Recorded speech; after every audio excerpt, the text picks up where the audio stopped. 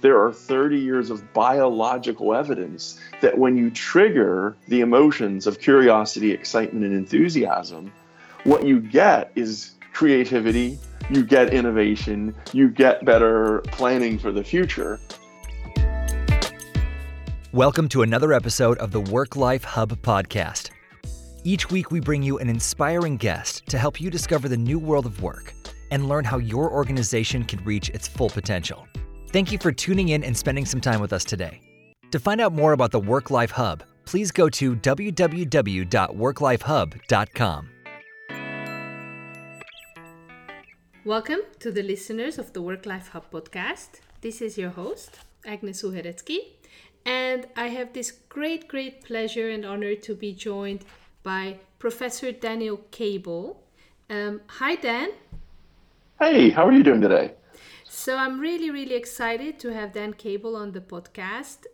As a way of introduction, maybe just to say one line from your book. It's on the page 135 of the book Alive at Work that we will be discussing in this episode.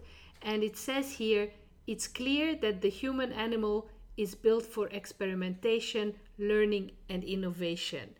And this is what the focus of this conversation is going to be. Just as a way of a short introduction, so Dan Cable is a professor of organizational behaviour at London Business School, originally American. He is a 2-time winner of the best article in organizational behaviour from the Academy of Management, and he's been ranked among the top 25 most influential management scholars in the world. So thank you once again, Dan, for accepting this invitation. And may I ask you to tell listeners a little bit about yourself, your journey, your passion, what gets you out of bed in the morning? Wow. Yeah, that's a lot of good questions. Well, first off, thanks for having me on the show and on the podcast. It's really fun for me to be able to talk about these ideas. And so getting them out there is, most of the battle. So in terms of me, I'm really interested in how we spend most of our hours at work. I originally tried to become a work psychologist because it's interesting to me that, work is pretty much what we do with our time, more time than with our families and more time than with our hobbies. And so how we feel about work is pretty much how we feel about life.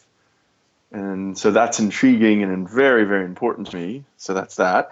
And then it also is really interesting to me how the same work, in terms of like the job title or the tasks, can either be something that lights us up or shuts us off. Lately, maybe the last 5-7 years, it feels like I have been learning that it's less about the what of the work and more about the why and the how. And I think that that's really important, especially for leaders who have to try to get the best out of people. It's so interesting how the stories that we tell ourselves about the work might be more important than the tasks themselves. So trying to help people put more meaning into that time would be one of my passions, I would say. That's great. And so you then wrote this book.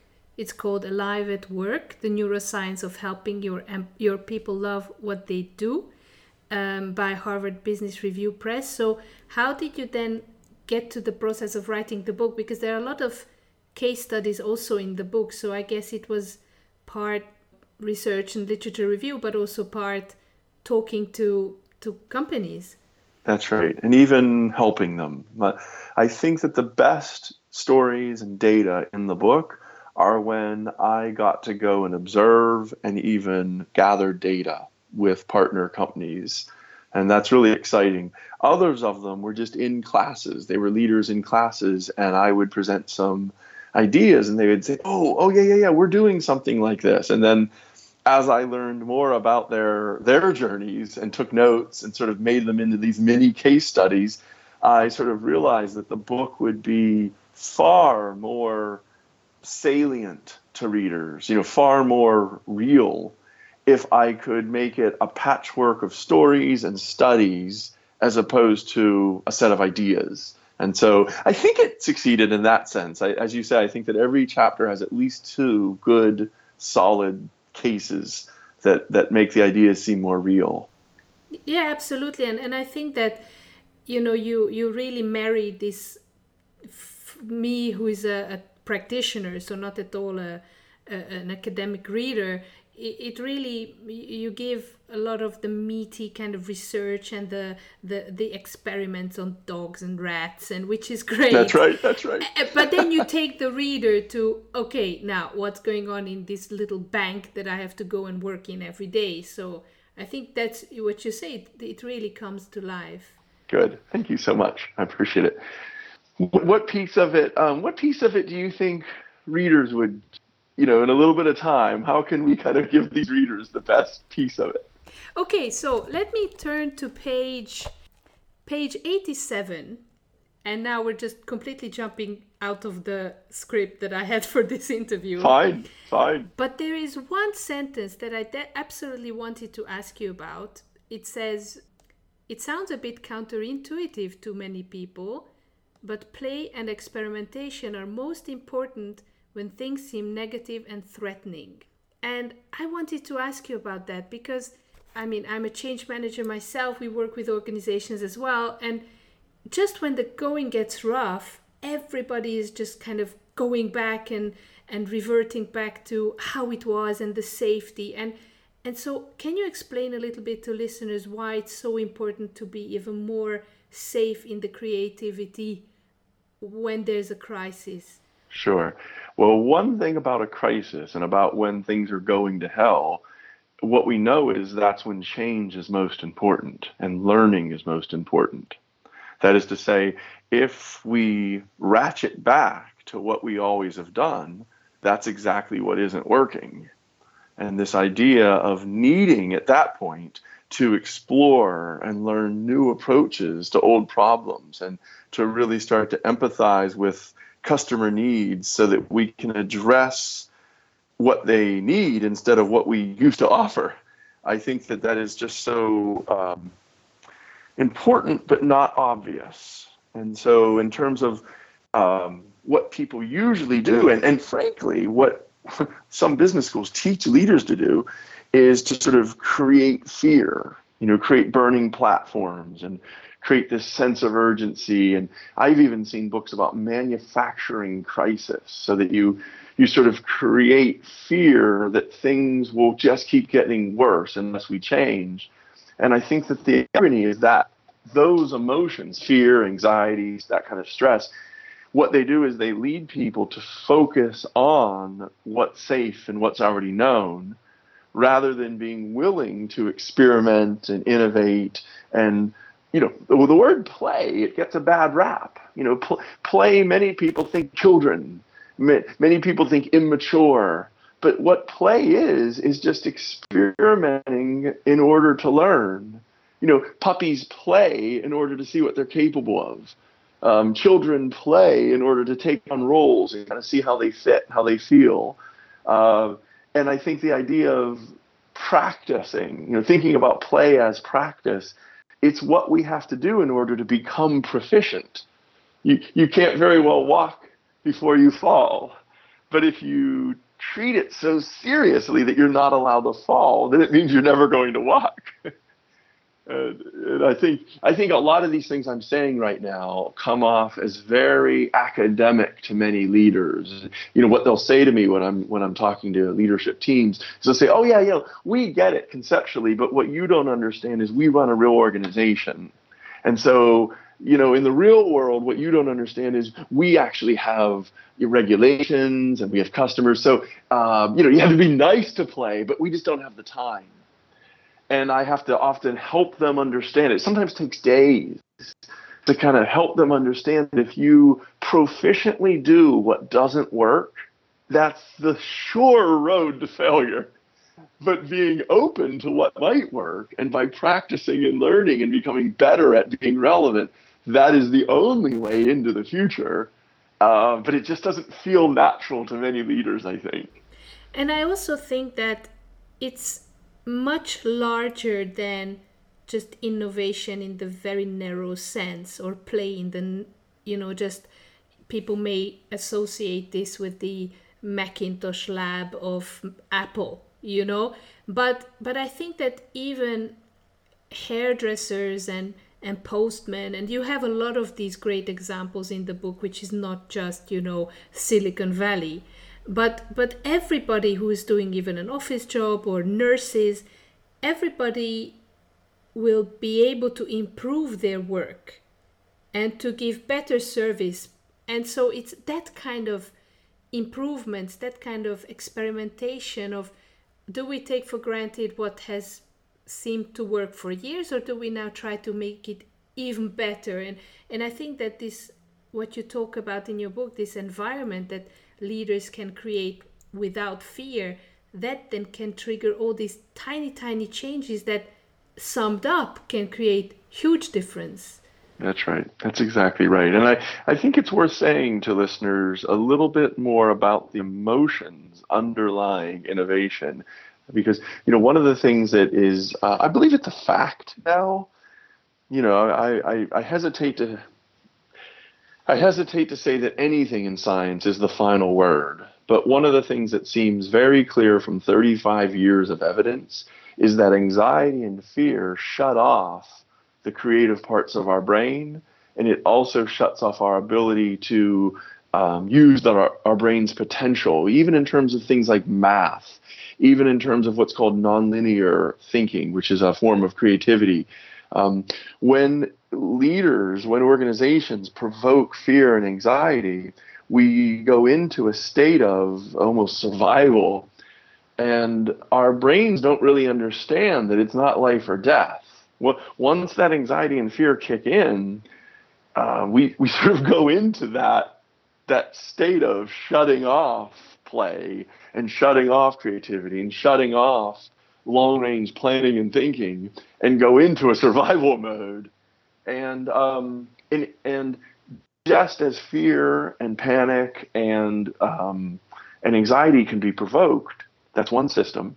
It's also possible for leaders to provoke the seeking system, this part of the brain that wants to explore, and it wants to be curious, it wants to be excited, and it uses dopamine to get us there. Whereas fear uses cortisol, the seeking system uses dopamine, which, kind of makes life feel more exciting. It makes life feel more effervescent and, brings more enthusiasm out of us.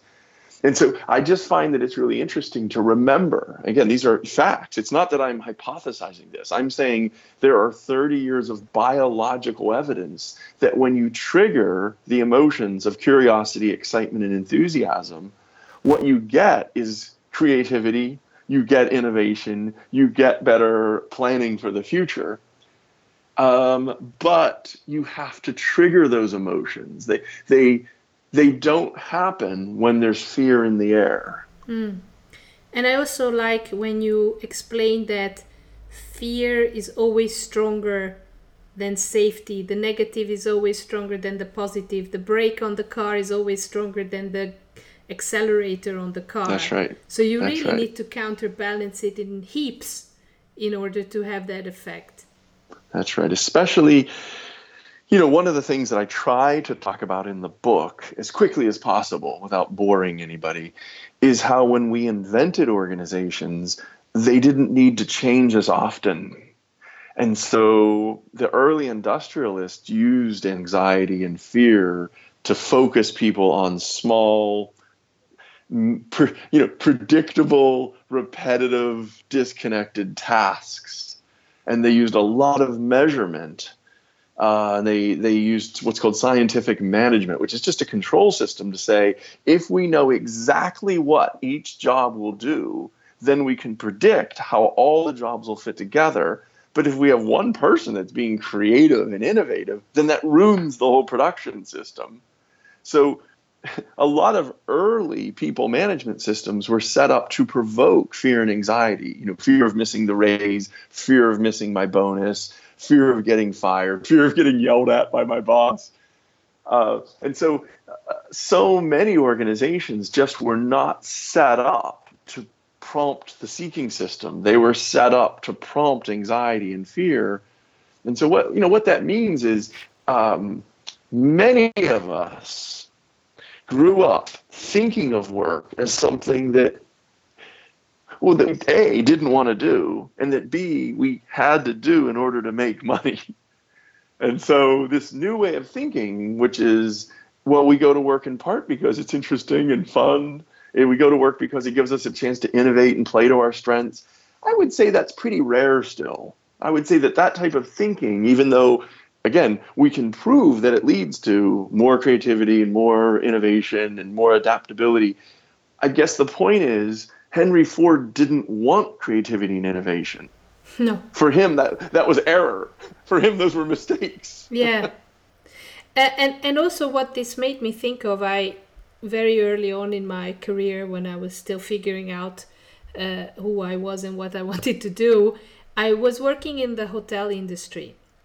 And in 5-star hotels, and I think also 4-star, but 5-star hotels, you have almost as many staff as you have rooms. And they break down all these different work processes into small tasks, as you just said, and it's based on routine specialization, that somebody is doing the same thing over and over again. And look what happened to the hotel industry. It was disrupted by Airbnb. It's disrupted by all kinds of different, new services that no longer, just offer these blank interactions. So it's clear that this sector also would really need to have a level of innovation and experimentation. One way to think about this whole scaling up that we did starting in about 1900, if we thought of that as a beta test, the idea that rather than buying shoes from a cobbler in 1880, you're going to buy shoes from a Nike. We go from 3 people to 64,000 people. If we evaluate that beta test, we can say there are certain benefits and certain costs. And one of the benefits clearly is that we can distribute and we can have R&D. We can invent drugs because we can have investments of billions of dollars and hundreds of people who work on invention. We can ship those things all around the world. We can make more products for more people cheaper. There clearly are benefits from scaling up, but then there also are some costs in terms of repetition, loss of purpose, alienation from what the final impact of your job is for all the different activities, what they add up to. And so I think this idea of, let's just say, a hotel, and thinking about, on the one hand, it allows us to have a consistent brand where no matter where you stay across the world, there is a certain look and feel and a trust. And so there are upsides to it.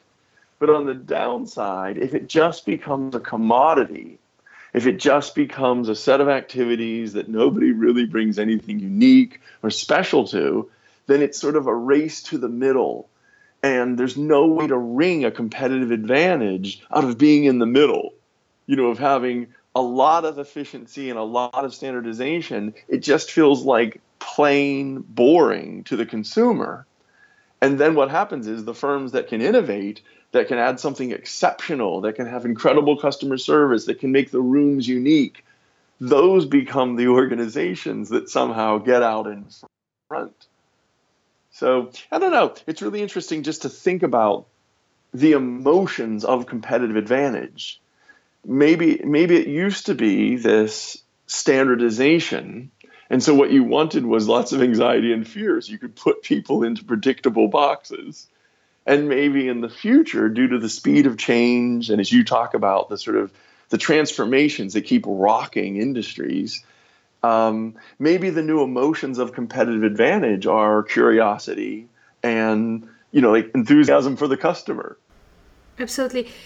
Let me ask you one more thing, because what we always sometimes comes up in this podcast when we talk to our different guests coming from different backgrounds is that employees are treated as children. So this whole idea of, I think a lot of resonates with your work as well, keeping them in check, using punishments as to regulate and organize them. So there's this infantilization of employees thinking we know what's good for them.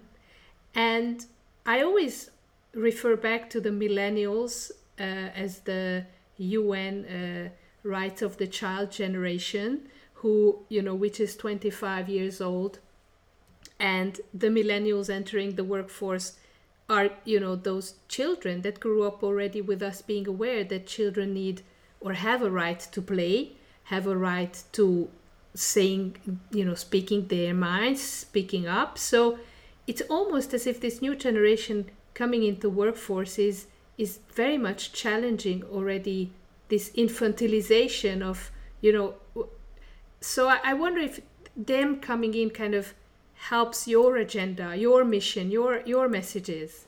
I think that's right. I think there's actually three things. So we've talked about two. Number one is the speed of change and the sort of idea that firms need to adapt quicker and quicker to stay relevant. Number two that you just brought up is that the tastes, the demands of the newer generation are the activators of the seeking system, which are, if we just tell them for listeners, number one, it's this idea of playing to your strengths and being able to bring your best self to work. That's more important to the newer generation. Number two is this idea about being able to play and experiment. That's more important. And third is the sense of purpose, the sense of, I know why we do all these different activities. I have a personal sense that it adds up to something that I care about. So the idea that the millennials and just the idea that the newer generation care more about those values, that's the second one. But the third one we haven't mentioned is AI, robotics, and automation. So nowadays, if you have a task that can be scripted in advance, that is very repetitive and predictable, that basically won't be a job in 5 years. And so those three trends come together to push this agenda of, well, then what are the jobs for the humans? What are the jobs that create a competitive advantage? And it has everything to do with innovation, creativity, and customer empathy. And so I feel as though it's almost inevitable that firms that don't get into activating the seeking system will fail. It may not be this year, it may not be this decade, but the writing is on the wall that they won't be able to keep pace and stay relevant. And the firms that are able to start activating the seeking system will thrive. Well, amen to that. I think a lot of the listeners are keeping their fingers crossed. Those who work in those kind of workplaces. You may say I'm a dreamer, but I'm not the only one. Well, we speak a lot about, when we speak to employees of organizations and meet people, and they say, yeah, but management just doesn't get it. And you think, well, maybe we just need to wait for them to retire. I don't know. How can they get it? Those who don't get it, how can they get it? Why don't we talk about that, if you'd like to? This whole notion that they sort of cling to the old like a lifeboat, that whole idea that the structure and the measurements and the KPIs and the policies and the regulations and the control mechanisms, these are very attractive, not because leaders are evil, but because they would want predictability, they would want quality, they would want on-time shipments. We don't have to demonize leaders in order to say that many of us might act the same way if we were put in charge of 10,000 people. One of the things that came to my mind earlier when you were talking about how, this sort of infantilization. Yeah. That word, it's almost like a sort of creative apartheid, where it's like the leaders think that they're the ones that get to do the innovation and creativity, and the workers just have to do the grunt work. And I think a lot of that might come out of this problem of lack of trust, and just not in an evil way, but just my need as a leader to predict and control what you folks are doing, because I can't watch you all, and there's too many of you anyway. And, you wouldn't have had that problem in a shoe shop when there were 3 people. And, we were related. It's just, as part of the beta test that we were talking about before, part of the beta test of scaling up into these big organizations, we needed a way to control people that didn't deal with trust. And I think that KPIs and measurements and policies and rules were like the surrogates for lack of trust, right? And I think that what you said about bringing your whole self to work, we speak a lot, and I'm partially obsessed with this idea of the ideal worker norm, that we take on new personas when we go to work. And I think so that's also kind of partly also the responsibility of employees of wanting to seem to be somebody else because we think that's what's expected of us and that's what's expected of us. So there's not a lot of authenticity there, I think, from the kind of the get-go. And then to build trust and these kind of things on top is quite challenging. Mm-hmm. Well, if we just look at some of the data, it suggests that about 70% of workers are not engaged. They're not bringing all of themselves to work. They see work as a thing that they bring their body to, but they don't feel like they're allowed to innovate and try new things without being punished. It has to go perfect, basically. Everything has to go perfect or they lose their bonus or they don't, they miss their quota, or in some organizations they get yelled at still. You might have a boss that's a yeller. So literally he or she comes in and yells at you for 20 minutes because you missed something. And never mind, you missed it because you were trying to help fix another problem. That's not, what we know is that work just feels like a place where they can only get through it by kind of shutting off their creative energies. And then I think the idea of having the emotions at work, having the feeling of curiosity or having the feeling of enthusiasm, there's just no way for them to bring that because it's so repetitive, predictable, dull. They would love to have those emotions, but they kind of feel like they just have to leave those at the door or like save those for Saturday. You know what I mean?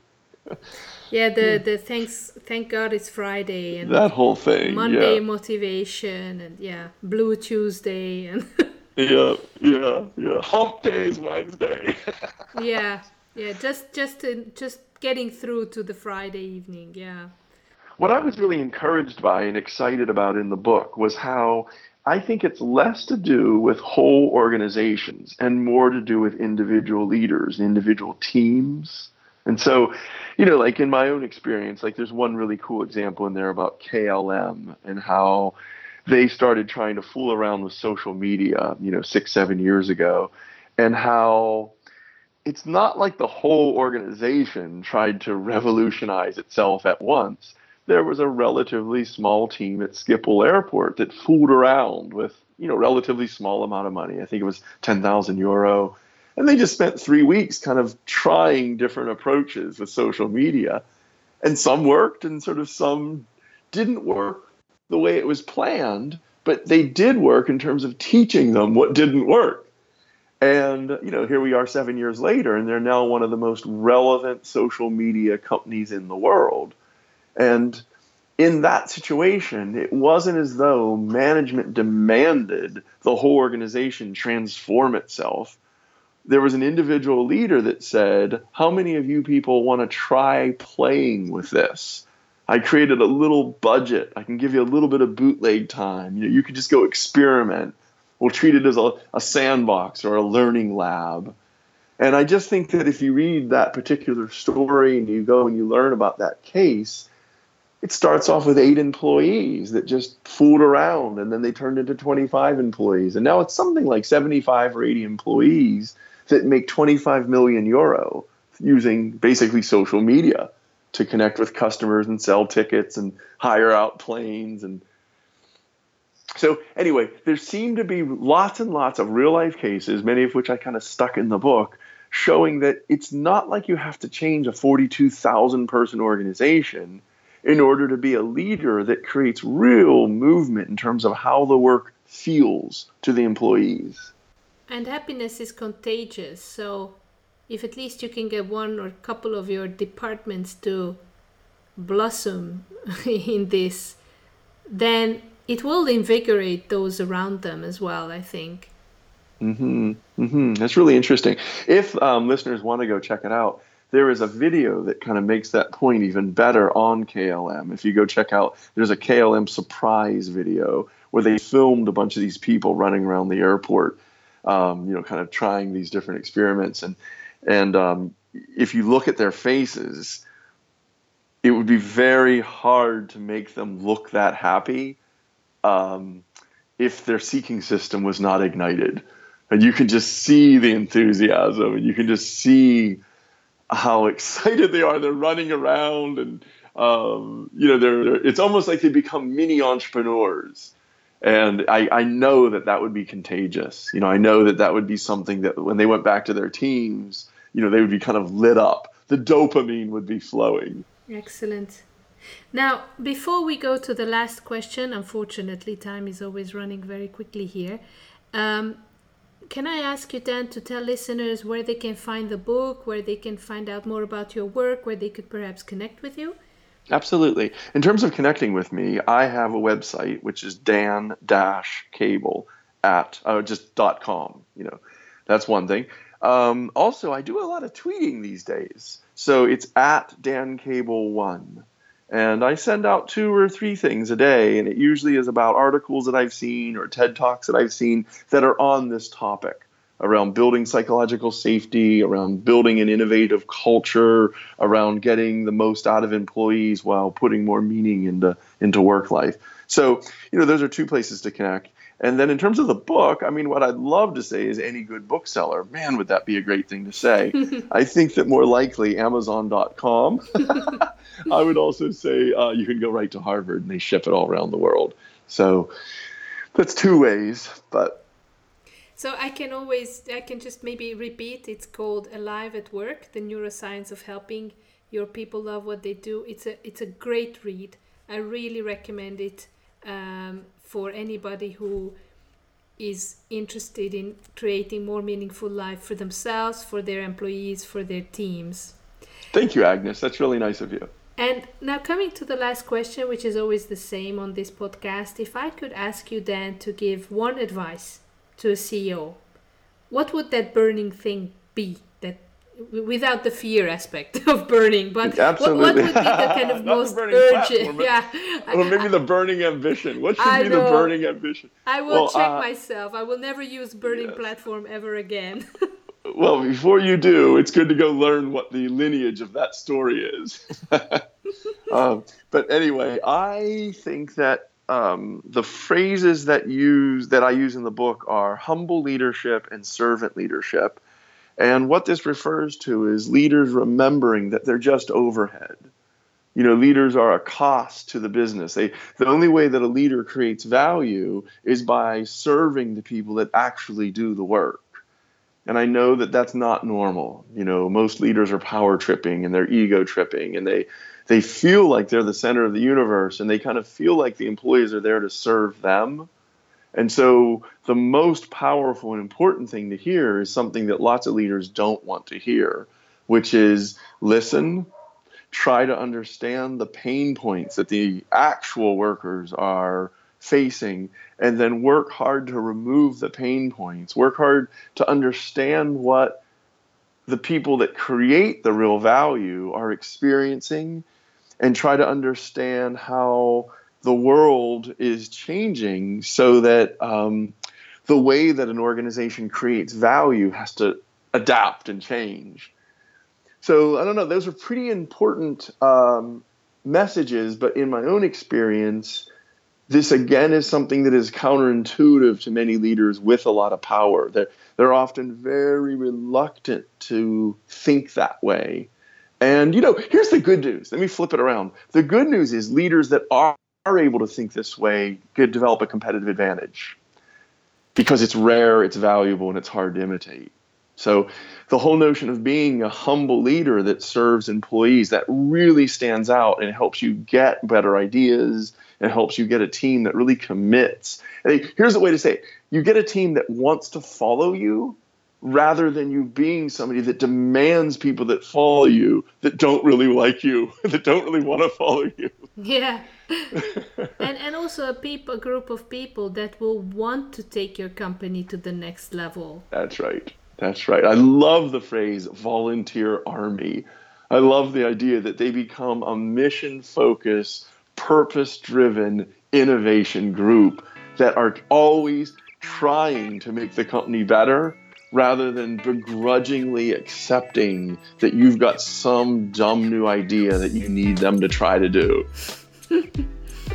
Well, that's a fantastic way to close off this really, really inspiring conversation. So thank you so much for taking the time and coming on this podcast. Great. It was a joy. And I hope that, that everybody out there could use a little bit of this.